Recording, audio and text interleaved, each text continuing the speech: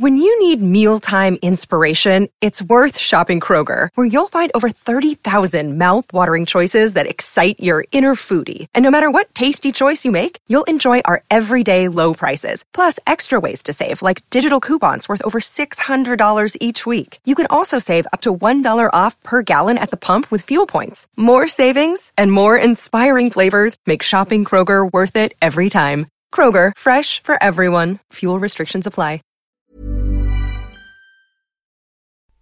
12 guardians watched over my child's dreams, sometimes soft as peaked cream, sometimes gods of stone, always minding, always men.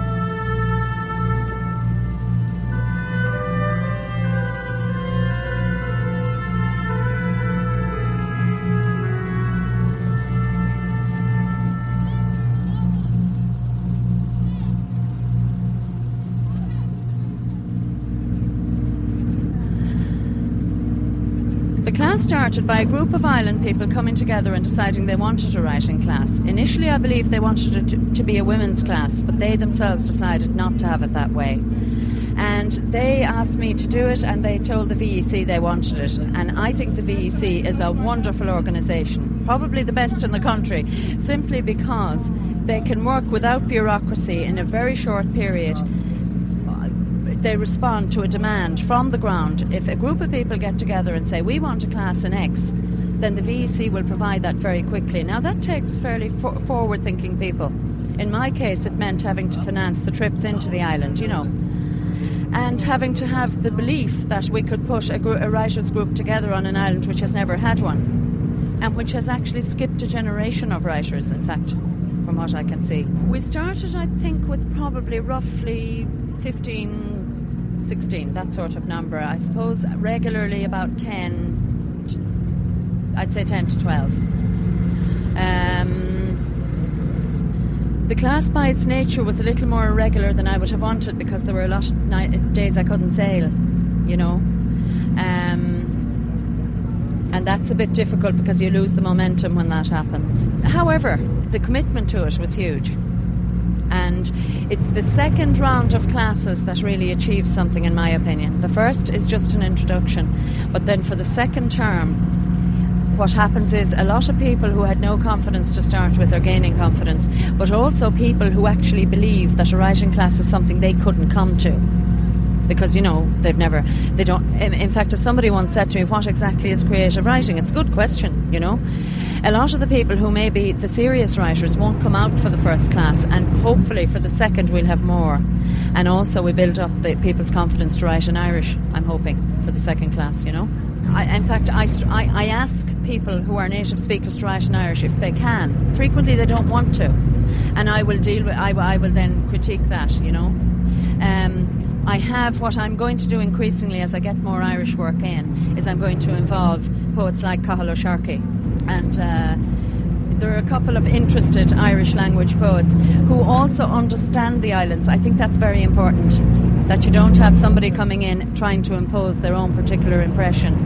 I mean, I am very conscious that even though I'm from just out the road and I have island family connections, a couple of my sisters are married to islanders, and one of them works and lives on the island, which is how I started coming, and my father knew the island very well. Still, I'm a guest on the island. I think my role is to facilitate, and I'd be very anxious that any other writers involved would feel that way, you know. This funny noise that you hear underneath is going to stop when we stop reversing. Tá síbna sadanis van wáte, ardan gaidvel os cín farige cháte, an ghuí dú agus steachú is láv van lecaide de cín cloch ever.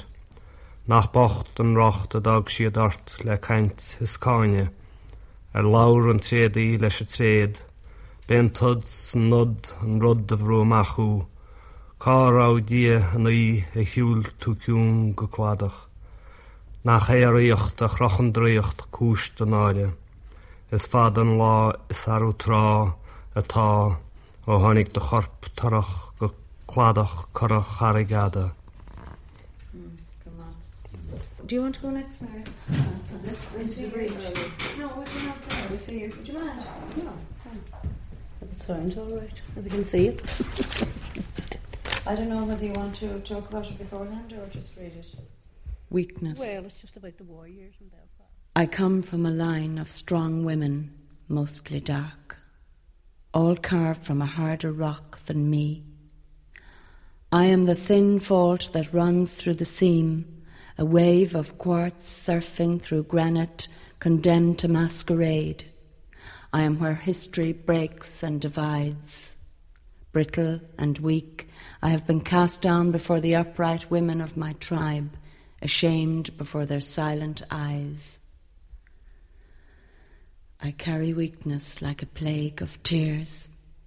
They ignore it, and with the unassailable mercy of their gaze that has not wavered once in 6,000 years and never lies, only the strong survive. I am spared for a doubtful... I'm from a place called Albrock, and it's out near Slan Head, about 50 miles from Galway and about 9 miles from Clifton, which is the nearest town.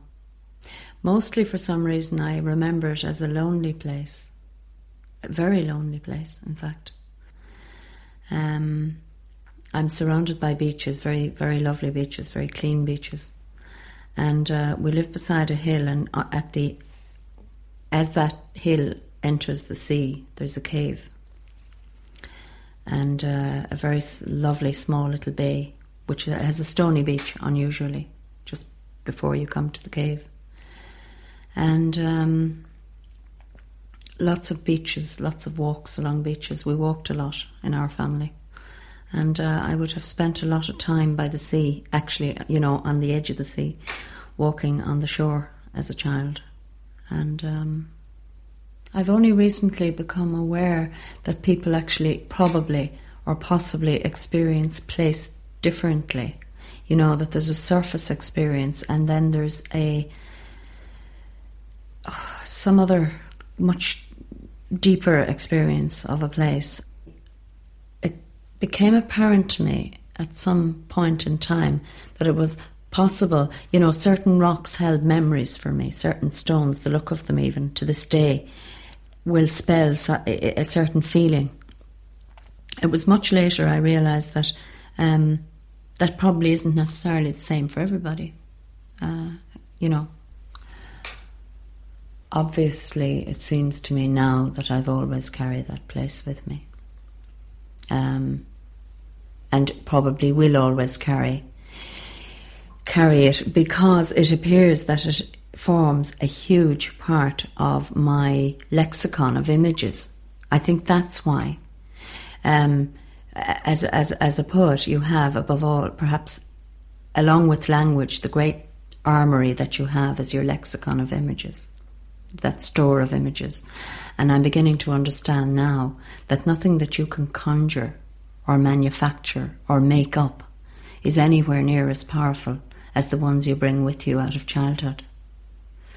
And even when you move to another place that, liberates you somewhat, the forge still seems to be happening. Standing at the smithy door in the long evenings, I learned that the shape of things is forged in fire. My fingers itched for the bellows, and the first pangs of forbidden attraction stirred, a slight pitch in the ground. Oh, I do not want to remember how the first nail was driven into a hoof, the horse's suppliant eyes, how you only had one chance. No, I do not want to remember how the blushing, bending iron soft and turned black, as it was plunged into heavy water by the Maker's unwavering hand. I do not want to know that this is the way of things, that only pain bestows the right to speak of life, and I am no good at bending with the wind. I am older now. I know they did not lie when they said what will not bend will break. They did not lie, or else I was too weak.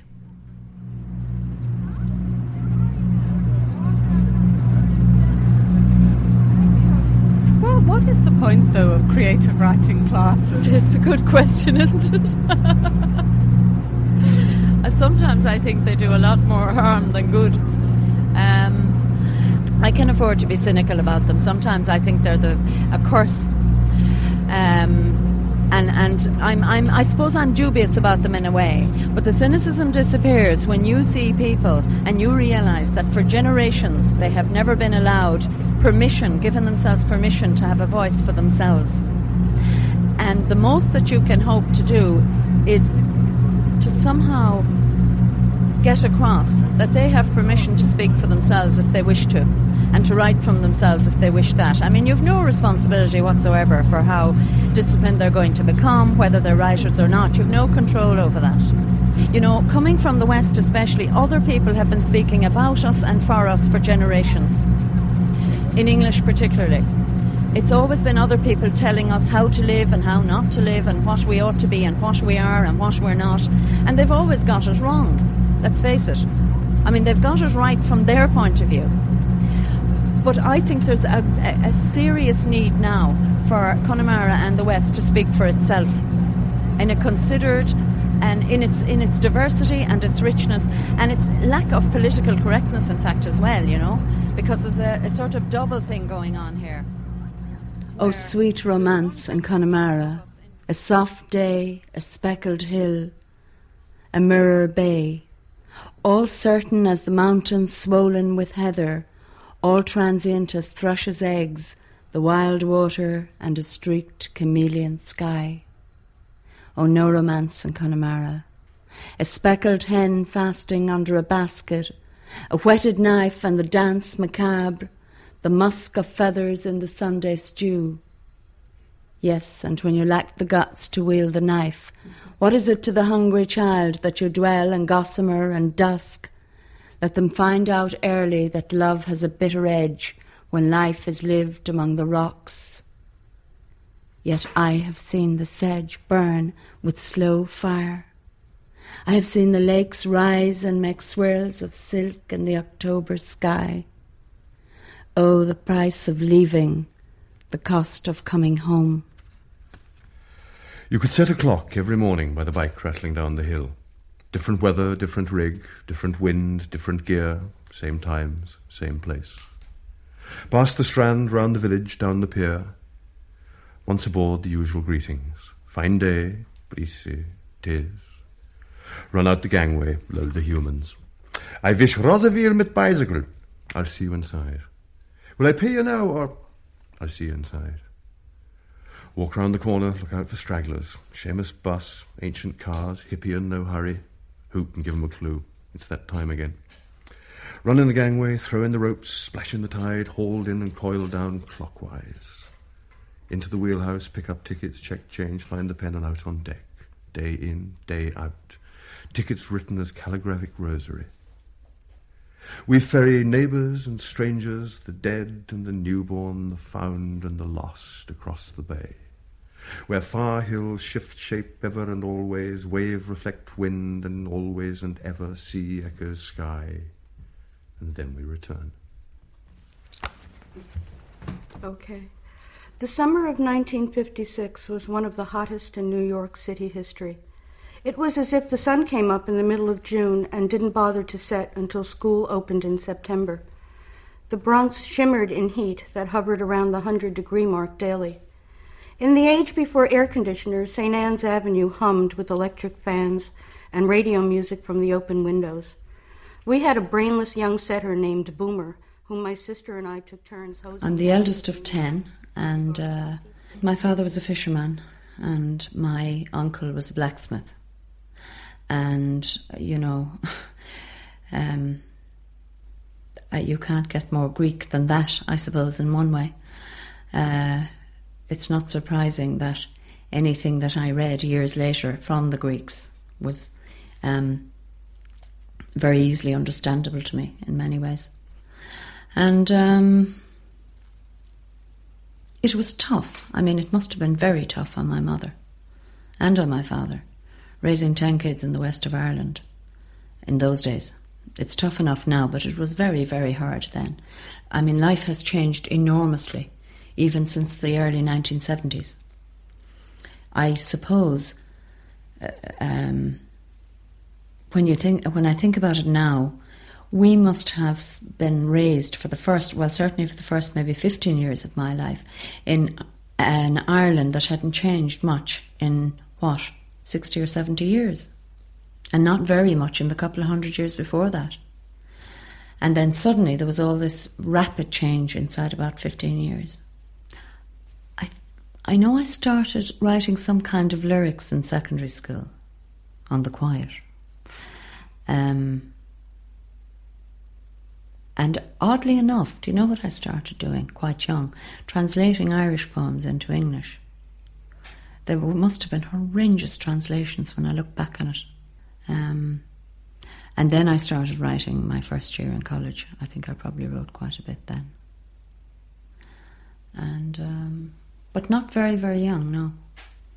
You didn't think of writing. No, I mean, it didn't occur to you.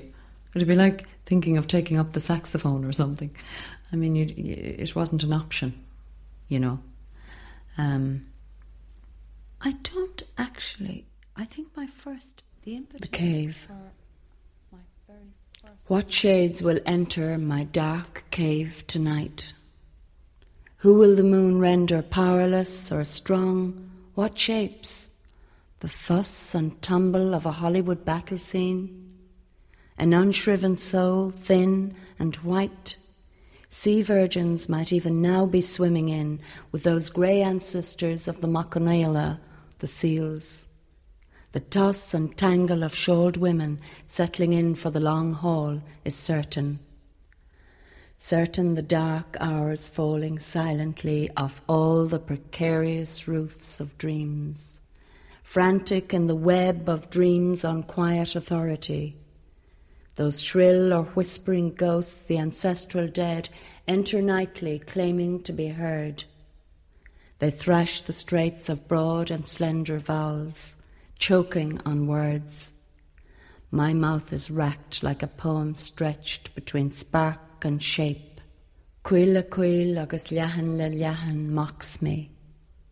I listen to the seal's sweet haunt and trace its provenance. It shocks the ear. Are these the trapped voices of the drowned, or is it the strange cry of dumb creatures longing for something more, to be human? Like ourselves. Always we are doomed. I cannot put English on this, the song of unattainable things, so I hum. I have always lived by a sea cave where a dark man waits incurious. His face half hidden, half seen, is like the incipient moon, unmoved, and like the moon he watches the night unfold. Useless to expect rescue, but nonetheless we expected light. A flame slowly turned up like an oil lamp, eyes kindled by a swell of lost radiance. In light the shawled women shrivel, their incessant watching requires a veil. The dark man illumined is unmasked. Once would be enough, one deep kiss of light to eclipse the last pool of darkness in Europe, and all sink back into shadow rested, confirmed that tomorrow will be glorious. The wait is ancient, no god has risen from this cold sea yet. Yet, on nights when the sky plunders the last drops of light from the water, and waves, innocent with tangled seaweed, suck and mutter in the cave, remember that not far from here a man broke faith. In need of ballast for his boat, he took the chapel stones from a sacred island. Later, heaving them overboard uneasily, He looked back and saw the stolen rocks float.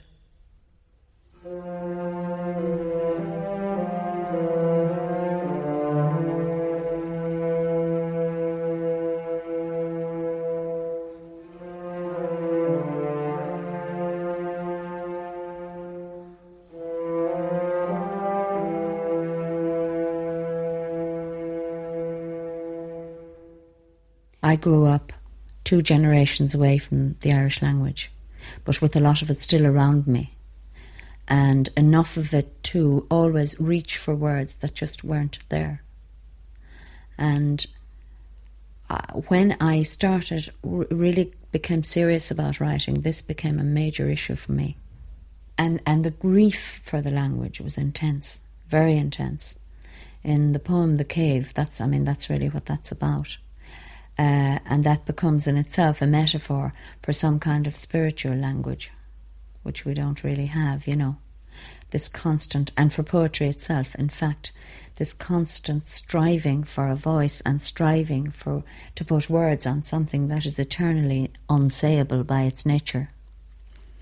And so, therefore, the use of symbol and metaphor. The loss of the language for me was a palpable thing. I miss it, even though I never had it fully, you know. And it's, I think, because I'm just so aware of how much you lose with the language. You can go on without it, there's no question, and people adapt and adapt very well. But I realised as well that the structure of my English, the deep structure of my English, was very much an Irish structure. So there you are again, working on that.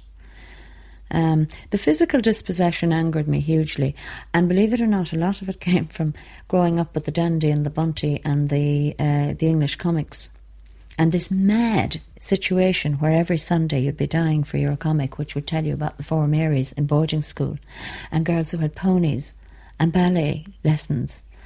And when I saw in the flesh these very nice British people, it has to be said, or Anglo-Irish people, I mean kind, nice people, somewhere they made me feel so inadequate. They were so articulate. I have this picture of myself standing there being polite to these people who were very nice to me. And the picture I have is that I was frozen and very tight and very conscious of not having the words nor the knowledge, you know. I think even then I knew that at some level there was a power of articulation, and I wanted it.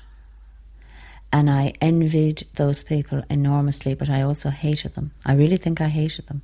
Not on any personal level, on quite a detached level, because I felt that somehow they'd rob me of it. And of course, is anyone working in a very much during the summer? Way, that was very true.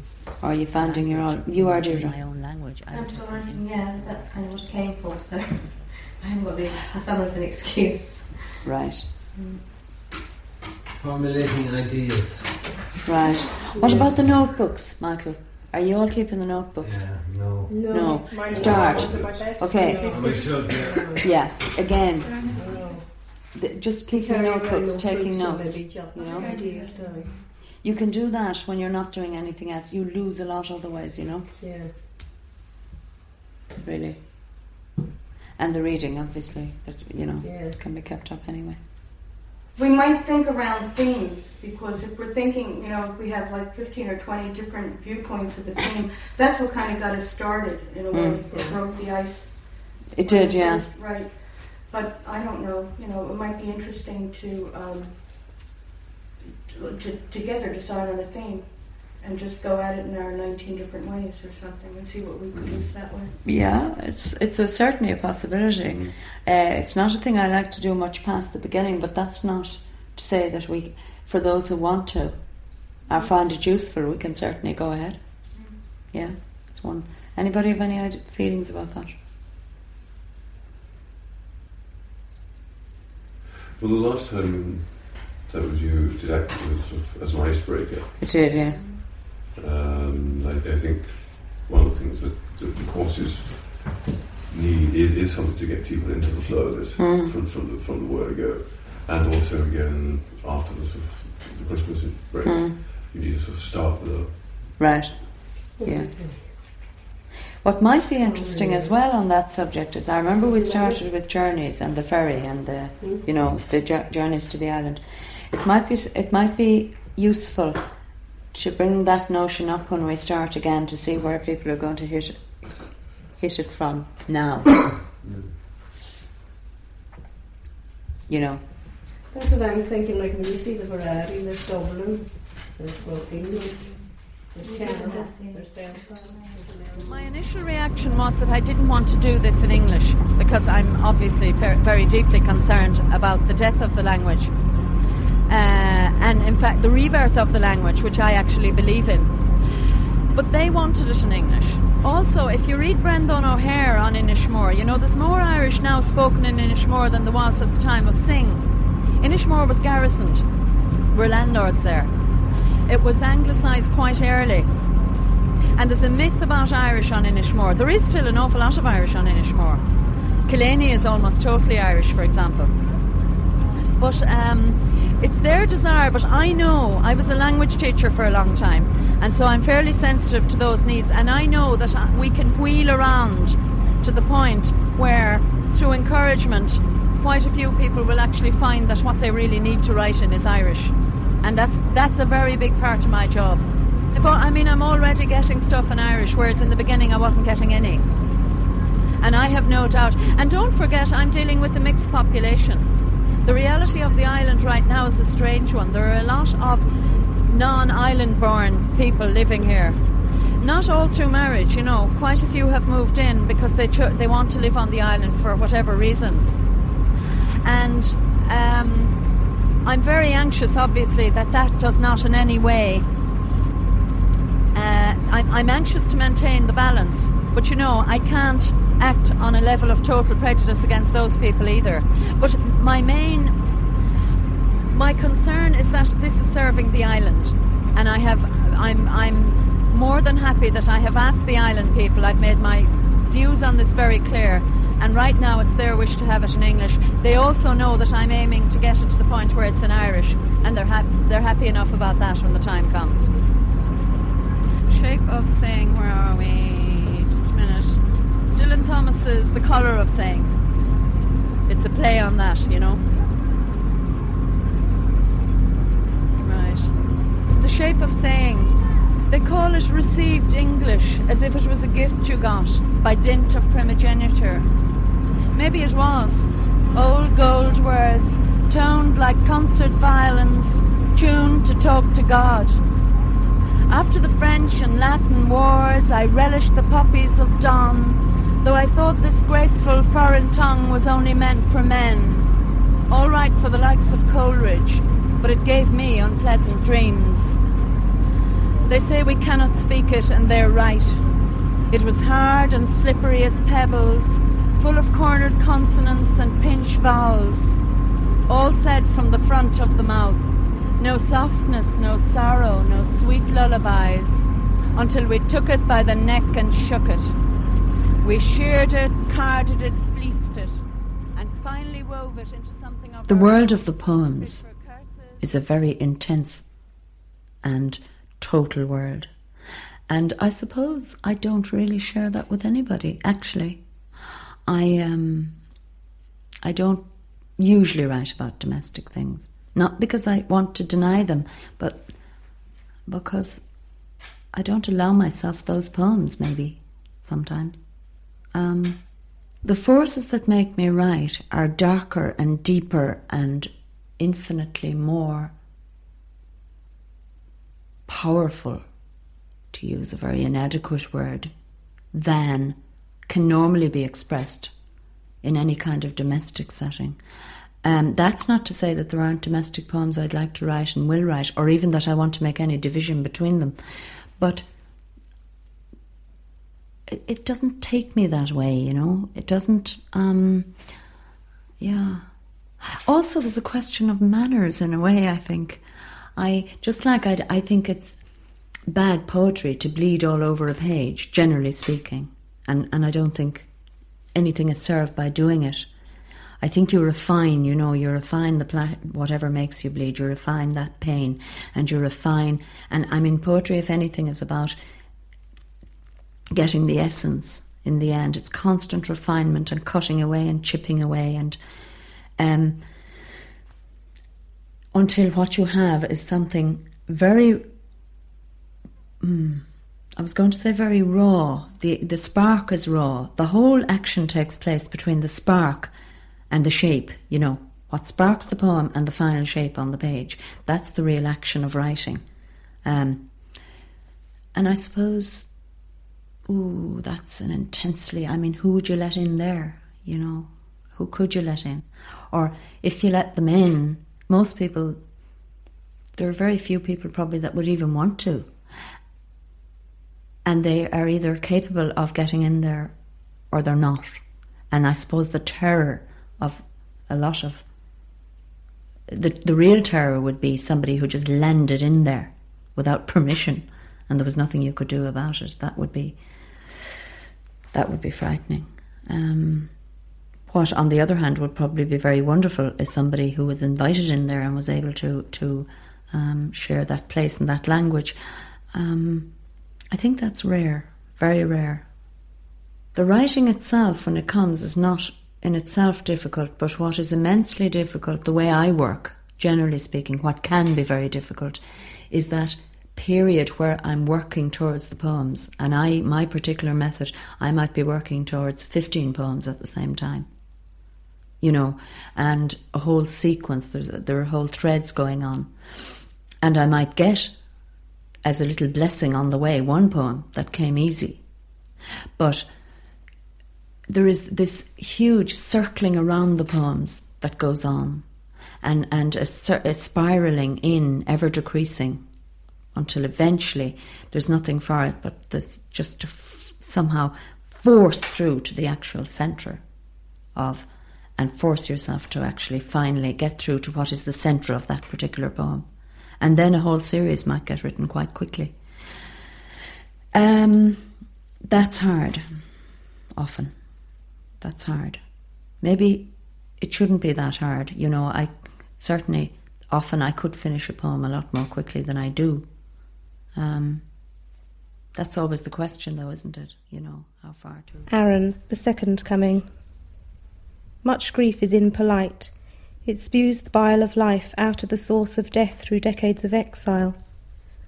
The world is full of people dispossessed, and I am one of them, and have no claim as such to bring to Aaron, except perhaps to some barbed old skeletons best hidden in the graveyards. Still I can overhear ancestors and island names, and faces too remind me of those I love and leave behind in distant places. Sometimes I feel the stares of others here, and touch the nerve of being a stranger. Then again I see the Christ, who never appears in glory, but in tiny kindnesses, which I take home to press against the cold of winter. When dusk comes to my door, each day a little later, I light a stove to quicken spring and the store of small new things which seabirds speak of faithfully. And wakeful I watch less disturbed by those who died before their time, and the children then not born in mine. Going to read the Majinwara. I'm sure you all know the boat, and I should stress that this wasn't written in any reference to the boat herself or any of her history, but to something I think of this whole age-old relationship of men to women is maybe expressed in it. And it is this business of that sort of trust in boats. And, of course, also a play on the Majinwara, the translation of the title, The Mermaid. The Majinwara. It is always the same. The men say little and the women talk, guessing what the men are saying in the long gaps between words, always fishing for clues. They drop barbs, make humorous casts in an endless monologue of lures. They'll say anything for a bite. The men look hunted and stay silent. but I can make them sing out a shower of curses and commands. I challenge them to win against the sea and other men.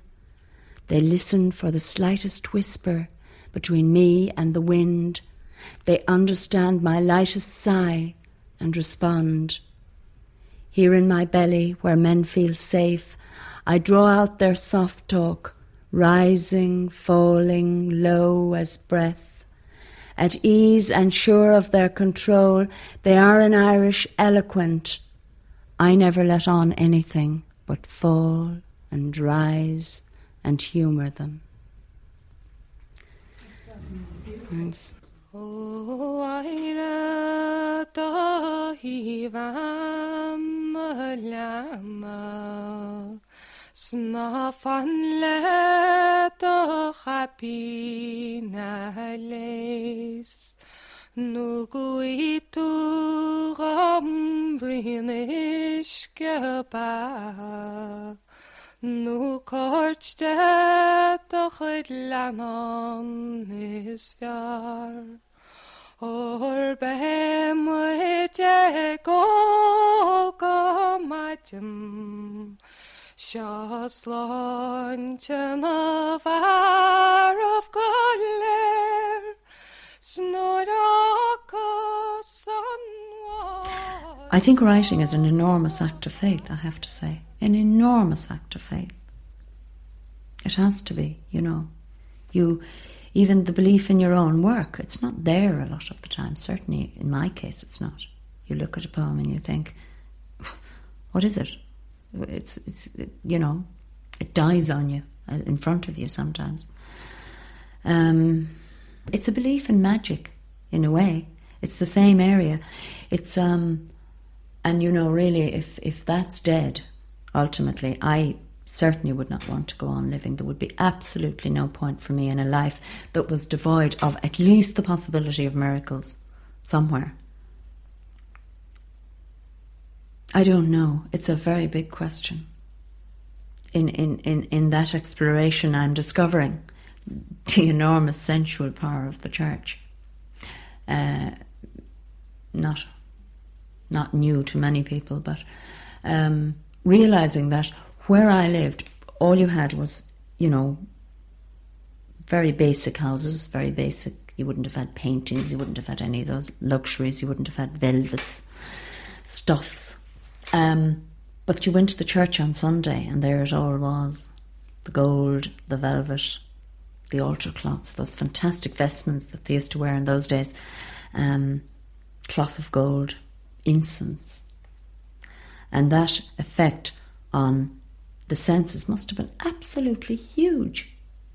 The bells, the altar rails being the little candelabras, whatever you call them, those wonderful shiny candle holders with, you know, about 50 candles on them, being pulled back. All those sounds are totally real to me still. I can hear every one of them at every stage of the Mass.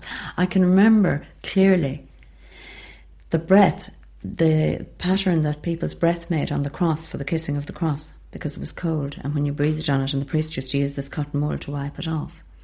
That was a huge impact. Now, that was just an impact on the senses, but it was still, the images stand for me as images of enormous longing, you know, whether you believed that there was a miracle taking place every Sunday at the sacrifice of the Mass, which of course as a child I did, and I had severe trouble with that later on. But whether you believed it or not, you wanted to be transformed. And you were transformed at an early stage. And then later that stopped happening, and that leaves an enormous gap when nothing can make that transformation for you anymore. I think it's the fall, it's the loss of innocence, it's the loss of radiance. That's what it is now. That's if the poems now are coming from anywhere, that's where they're coming from. It's a cold place.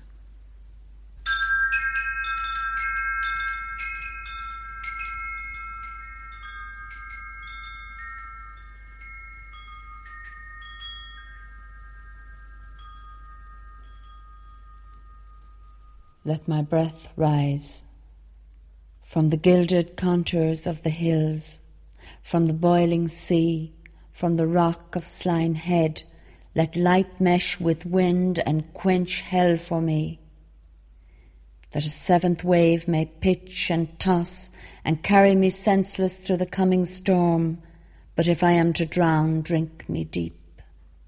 Do not take me on the undertow, but rising, the steep green plain of inhalation, poised to whisper a name, a plea, a floating incantation.